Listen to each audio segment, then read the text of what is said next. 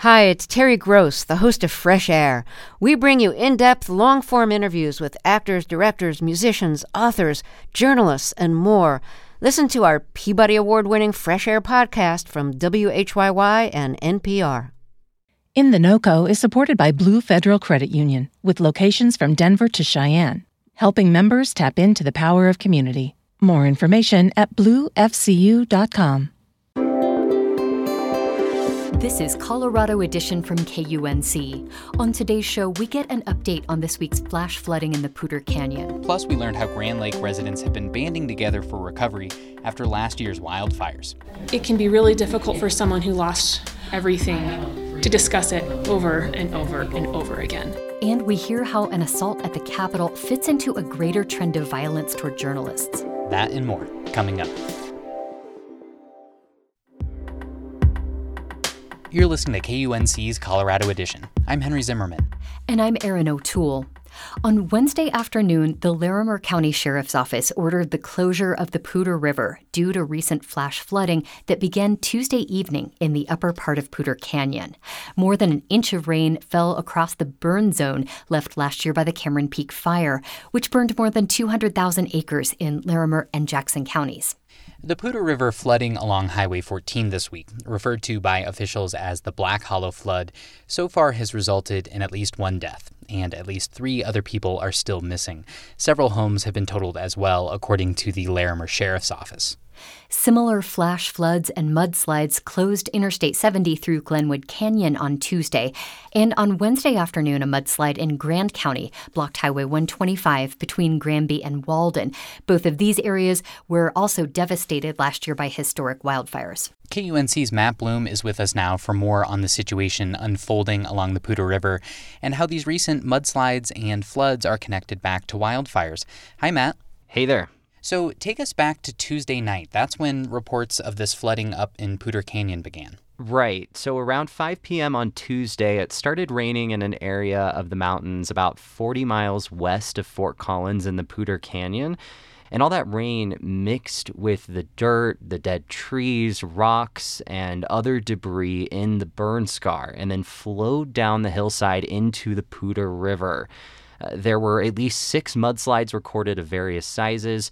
And the thing to point out here is this is an area that has always been prone to flooding, but because of recent wildfires, a lot of residents and local first responders have been expecting this kind of situation to happen. Well, what have you been hearing and seeing since then? Photos coming out of the flood zone look devastating. There are massive piles of dead trees piled up in the river, smashed bridges. I spoke with Bellevue resident Andy Collins. He runs a hotel right on the Poudre River that lost power Tuesday night. He thought it was just a storm, so he left home, drove over to a friend's place, but then he ran into mudslides that were blocking the road in front of him. He describes the situation as chaotic, with crews trying to clear the road at night, but not being able to keep up with all the mud and debris flowing into the highway. And so I saw the slide, so I turned around and went back up to let the CDOT guys know, because there was, with no power, no phone, they didn't have any idea what was going on either. So as soon as I saw the slide, I went back up and got the CDOT guys so that they could get down and assess the situation too. CDOT, the state's transportation department, has been able to reopen Highway 14, and Collins' cabins and some of the visitors there were left unscathed, thankfully. They're still without power, but he's been able to call friends and family from another hotel farther downstream to let everyone know he's all right. There's obviously still a lot we don't know yet, but one thing that does seem to be emerging is the connection between these flash floods and mudslides and the burn scars that were caused by past wildfires. What can you tell us about all that at this point? We know there is a connection because a lot of the material that's now in the Poudre River is black, frankly. It's burned material. And the scientists who study wildfires and the local first responders who manage them have been putting out warnings for months now that there is an elevated risk this year for floods because of how much land burned last year. The soil in these burn scars is just less stable. So a large storm can come in and easily shake the mountainside loose, which is exactly what happened Tuesday in the Poudre Canyon. I spoke with another resident in the Poudre Canyon, Chris Dinnan. She's the owner of Bighorn Cabins in Rustic, which is a town just downstream of the primary flood zone. She says she feels like there's really nothing they can do against Mother Nature in these kinds of situations other than just stay prepared. We're keeping our eye, of course, and being vigilant if necessary. And all of our people that are here most of them have been here before and are very dedicated. They all feel very safe, very comfortable where they are. And we've been just, trying to give them information as we hear it. When and if there are more evacuation orders, she says she will not hesitate to leave. Well, Matt, there is more rain in the forecast over the next few days. Officials are on high alert. What's on their minds right now? They're preparing for the worst. The Larimer County Sheriff's Office has shut down all recreation along the Poudre River up to the mouth of the canyon just west of Fort Collins. They say that closure could last through the weekend because the weather and flooding has been so unpredictable. Melissa Venable is with the Red Cross's Northern Colorado chapter, which has been helping out evacuees. It is kind of a tenuous situation right now. So if you're going to go camping somewhere else right now. We need to leave that area kind of free. And that way emergency workers could get up and out and in if they needed to. So stay away from that area if you don't live there. She says the threat of floods isn't going to go away after this week. It's going to stick around through this summer, just again, because those burn scars are so unstable. The best thing people can do to be prepared is just pay attention to phone and safety alerts from local officials and have an emergency kit ready to go with some basic supplies if they live in a flood-prone area. KUNC's Matt Bloom. Matt, thanks for your reporting on this. You're welcome.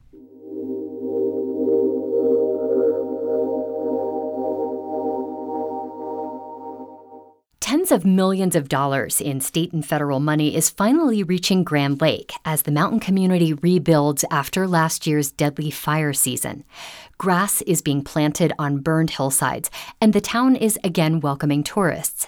But as KUNC's Scott Franz reports, many residents are still traumatized, and they're banding together to find their own ways of recovering. 9 months have passed since the East Troublesome Fire ripped through the Grand Lake area, destroying more than 300 homes. Many are hesitant to talk to me about their losses. And then I meet Bill Bruton. Yesterday I was up there hiking in the park, and it's amazing. The longtime resident is leading a historical tour for a small group of visitors. During a short break, he tells me how the fire has changed areas inside Rocky Mountain National Park. The vistas are greater than they ever were because all there are black pecker poles sticking up, but you can see ridges that I didn't know where they were because it was always green. But there's also signs of trouble from the state's second largest wildfire. The creeks are running black now sometimes after the rain. People are a little nervous. Bruton did not suffer any personal losses during the fire, but to better understand how it impacted those who did, he suggests I stop by a newly opened museum. It's run by Emily Hagan, who leads Grand Lake's Chamber of Commerce. That is a piece of metal roofing material recovered from a home in Sun Valley Ranch. Hagan shows me a range of charred artifacts recovered from burned homes, including jewelry and other family heirlooms. And there's lots of photos. You can really see the intensity in some of these images. They're not easy to look at. But this wasn't an easy situation. There's not a way to make this fire right. Which got me wondering, why open an exhibit revisiting the town's darkest day, and so soon after it happened? It can be really difficult for someone who lost everything to discuss it over and over and over again. So this project started as an early version for me, as the chamber director, to support my businesses by giving them a place to send their guests who have questions so that they maybe get a break from talking about the fire. Some days they can, some days they can't. As we're looking around, Andy Pitcher arrives with another artifact for the growing display. It's a piece of burned tree bark from her ranch that was destroyed. She chokes up when she spots a large bowl of candy that pays tribute to Mary Lynn Heilman, a friend and neighbor who died in the fire along with her husband, Lyle. Mary Lynn had 40 bowls of candy in her house all the time. There'll always be candy in this bowl. But it's an honor for us who lost everything. People come come and witness it. Just witness it. Just sit there with us and watch it. And that's when she invites me out to a family member's cabin on the outskirts of town to tell me more about her recovery from the fire. On my drive over, I can see other signs that things are starting to mend. There are these fields of brilliant purple lupine flowers, and they're growing right up to the charred earth. Hey, good to see you again. When I arrive, I can see just how close the cabin came to being consumed by flames that ripped through the trees just yards away. It may not look like the Ritz-Carlton, but right now, it's the Ritz-Carlton.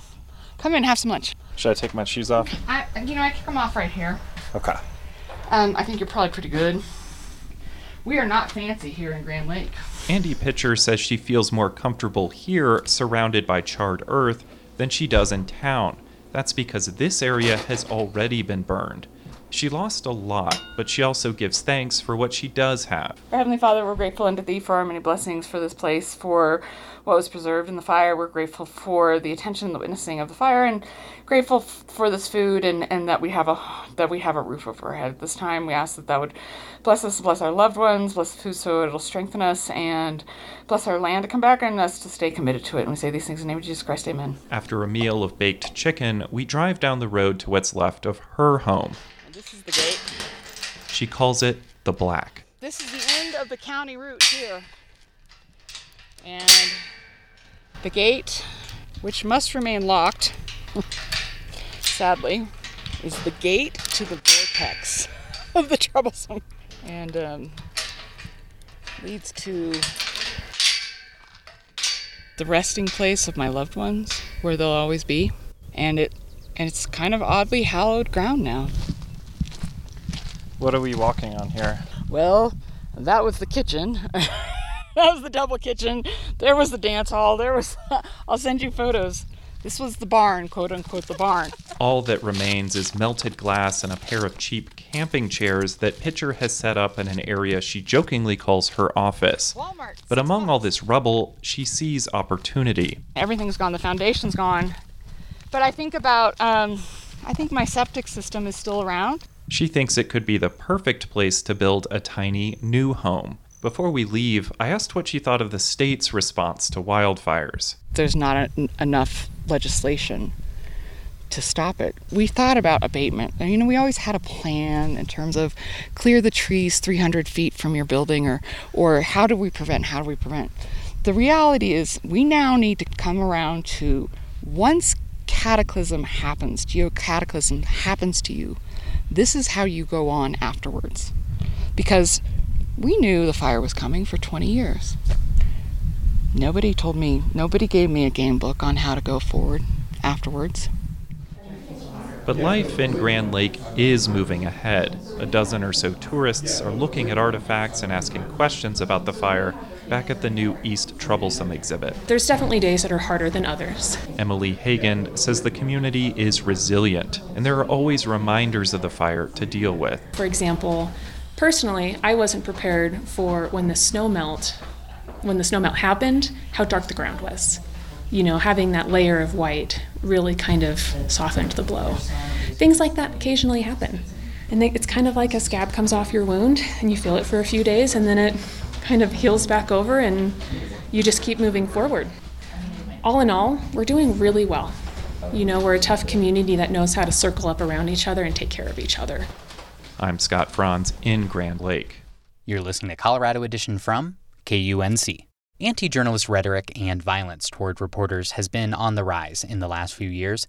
The U.S. Press Freedom Tracker recorded 427 assaults against journalists in 2020 and 80 so far in 2021. Arrests of journalists have increased too. An incident at Colorado State Capitol Tuesday is right in line with this trend. A woman allegedly assaulted a reporter for the news outlet Colorado Politics while he was working in the building's press room. Luckily, that reporter, Pat Pobletti, was not seriously harmed. He's here with us now to talk about the attack and how it fits into current social and political attitudes toward journalists. Pat, thank you so much for joining us. Thanks for having me. Let's start with the incident. What happened on Tuesday? To give you a little bit of context to the situation, I'm a Capitol reporter. During the legislative session, I work out of the downstairs Capitol press room every business day. Every time there's a legislator in the building doing some sort of state activity, I'm there to cover it. The session ended in middle of June, early June, so haven't really been back a ton. I come back every once in a while to cover an event, and there was an event yesterday. So I covered the event, went back to the press room, was typing up my report. As I was working, I heard someone come into the press room behind me. A woman approached me. Generally, we started having a conversation. And remember, at this point, I'm on deadline. That means that I have a story that I need to turn pretty quickly. So I'm kind of stringing the conversation along while I'm working. She's kind of going around looking at the various decorations we have set up in the press room. And generally, it's a pretty fine conversation. We talk about who she is, what she does. Kind of through the course of this, we find out that she is unemployed, she's homeless. I got the sense that she was only there because it was cooler inside the Capitol building than it was outside. She wanted a little respite. All fine. I'm working. Not really a big deal until she comes across a letter that one of my colleagues had pinned up on the wall from nonpartisan staff at the Capitol, kind of thanking journalists for the work that they do. After reading that, I think she kind of got the sense that she was in a press room and that I was a journalist, and the temperature in the conversation started to rise at that point. You started seeing a lot of anti-journalist rhetoric that we've seen kind of deployed by the former president against journalists, obviously. Fake news, you guys just sit in here and make up lies, you're a poison to our society, all of that good stuff. And at that point, I'm like, okay, I'm at work. I don't need to be harassed like this. I try and like stand up and kind of usher her out. At that point, things kind of go up a notch in temperature one more time. She starts flipping stuff over on people's desks. She grabs some stuff off my colleague's desk, pushes me, kind of smacks at me. And at that point, I'm like, okay, I'm just going to go get the Capitol Security, which is State Patrol. I'm going to have them handle this because I'm still busy. I go get State Patrol work. We see her come out. She just took something that she was only able to take because I'm in there working. So it's my responsibility, I felt, to get that back. So they ended up kind of detaining her and getting the stuff back. It wasn't really until after I was kind of sitting in the press room reflecting on this crazy incident that just happened. It's like there was physical violence there. And I want to stress, I'm a 6'4", 225-pound man. I was a Division I athlete in college. This woman was no bigger than 5'4". She was not physically threatening to me. Her actions, in another sense, could have been if it was a different person. And that's kind of where the what ifs play for me. Like, what if, this instead of a 5'5" woman, it was a 6'5" woman or man that was, trained in martial arts or MMA, whatnot, had physical capabilities, or what if this person had a weapon? The what ifs still kind of are bothering me. It's been more shaken up mentally than harmed physically. If there's a takeaway from this, it's not, oh, poor Pat Poblete. This is an issue in our society that is growing. It certainly does feel like that, like things that wouldn't have been acceptable, just a few years ago now seem to be kind of par for the course. What this makes me wonder about is, with violence and rhetoric, as we mentioned, rising to all-time highs in the last few years, are there other factors that you think are contributing to incidents like the assault that you experienced? Yeah, I think this is probably more of like a meta commentary on kind of where we are as a society, but it feels like we are more divided than we have ever been, at least in my lifetime. I'm 29 years old now, so I'm not a historian, I'm a journalist. I can't really speak to, the history of the United States. I can speak to what I've experienced in my lifetime. And it seems that division is the political currency of the day. Well, lastly, how do you think the relationship between the federal government and national media has impacted the relationship between local politics and local journalism? I think it's a really interesting question because I think we have a much different relationship at the state and local level in terms of policymakers and the media who cover them than we do at the federal level. What I mean is the way that media is consumed there. In terms of what I do every day, it's very, very policy-based, very wonky in terms of this is the legislation that's coming down the pike. This is what lawmakers are saying about it. And I feel broadly when we talk about national level politics, it centers around more flashpoints. It's not quite as wonky, and that can kind of in turn expand into just these partisan fights and divides that in reality aren't necessarily always as apparent at the state level. I think, and the state level and the local level, I think there's much more desire and need, quite frankly, to accomplish, legislative tasks at those lower levels of government. We live in a moment where it's been politically expedient for some of our leaders to demonize the press to the point where kind of sentiment of anti-journalism is flowing pretty strongly through society, I think. Pat Pobletti is a legislative reporter for the news outlet Colorado Politics. Pat, thank you so much for speaking with us. Thank you for having me. The Colorado Department of Public Health and Environment is scaling back a proposed rule that would have required larger employers in the Denver metro area and the Northern Front Range to make it easier for employees to cut back on car travel. The Employer Traffic Reduction Program was a central piece of a larger plan by the state to reduce air pollution and greenhouse gas emissions. But late Tuesday, CDPHE officials announced they would make the program voluntary. Here with more on the program's bumpy ride is Ken Amundsen, managing editor of BizWest. Ken, thanks for joining us. I'm happy to be with you, Erin. What did the ETRP program call for as it was originally proposed? Well, a number of different things. It would have affected businesses in the Denver area and the North Front Range with more than 100 employees. They would have been required to develop plans to reduce the single vehicle occupancy trips to and from work. They had set some targets in there that would, over a period of years, would reduce those from, if you say it's 100% people driving in single vehicles right now, they'd have to reduce that to 75% by a certain time and 60% after that. They'd have to hire a transportation coordinator. They'd have to develop some baselines and keep track of this and so on and so forth, and then report periodically on whether they're meeting goals or not. And telecommuting, increased access to telecommuting, that was part of this too? That would be one of the strategies I would think that employers would want to use to meet the targets. Telecommuting, carpooling, providing passes for bus services, all that sort of thing. Any way to get people out of their car if they were traveling to work just by themselves. There was a lot of pushback from business groups, including the Colorado Chamber of Commerce and the Northern Colorado Legislative Alliance, among others. What were their arguments against it as it was written? There was a couple of major things. One was that they were not convinced that the baselines were accurate. We've just come through a pandemic. We really don't know what's going to happen here or what is happening now with regard to people traveling to work. And what will happen over the next several months as people return to work, if they actually return to the office. They may be working from home for a long time. So the baselines, they were saying, were not accurate, and therefore some of the targets would have been off base, trying to reduce against something that doesn't really exist. Now, this proposal is still set to be discussed at an August rulemaking hearing with, air quality officials and state health officials.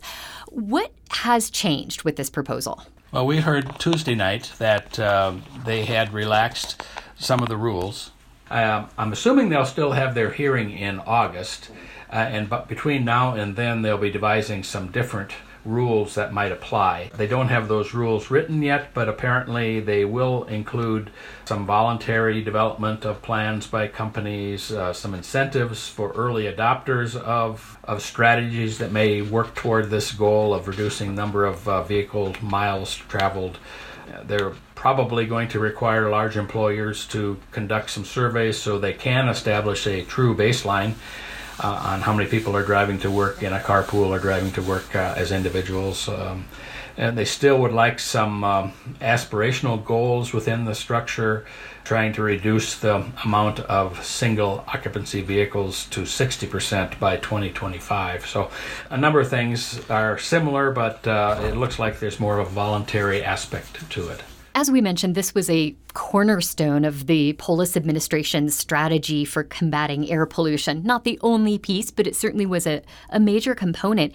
But there are still a lot of unknowns as we recover from the pandemic. So how does this fit into a larger context of where we are? That's a good question, and I'm not sure that we know at this point, but the fact that the state came back and relaxed some of this even before the hearing, that's a little unusual, I think. And so I think they've seen that, hey, maybe we don't have all the information we need to establish these baselines, to establish, what's happening in the workplace now and whether employers are already providing bus tokens and all that sort of thing, and whether they plan to provide those in the future. So a lot of questions remain unanswered, and this will establish time to establish some of those that baseline information for the future. Ken Amundsen is managing editor of BizWest. You will find a link to this story at our website, kunc.org. Ken, thanks so much for speaking with us. You're welcome, Aaron. That's our show for today. Thanks for listening. I'm Henry Zimmerman.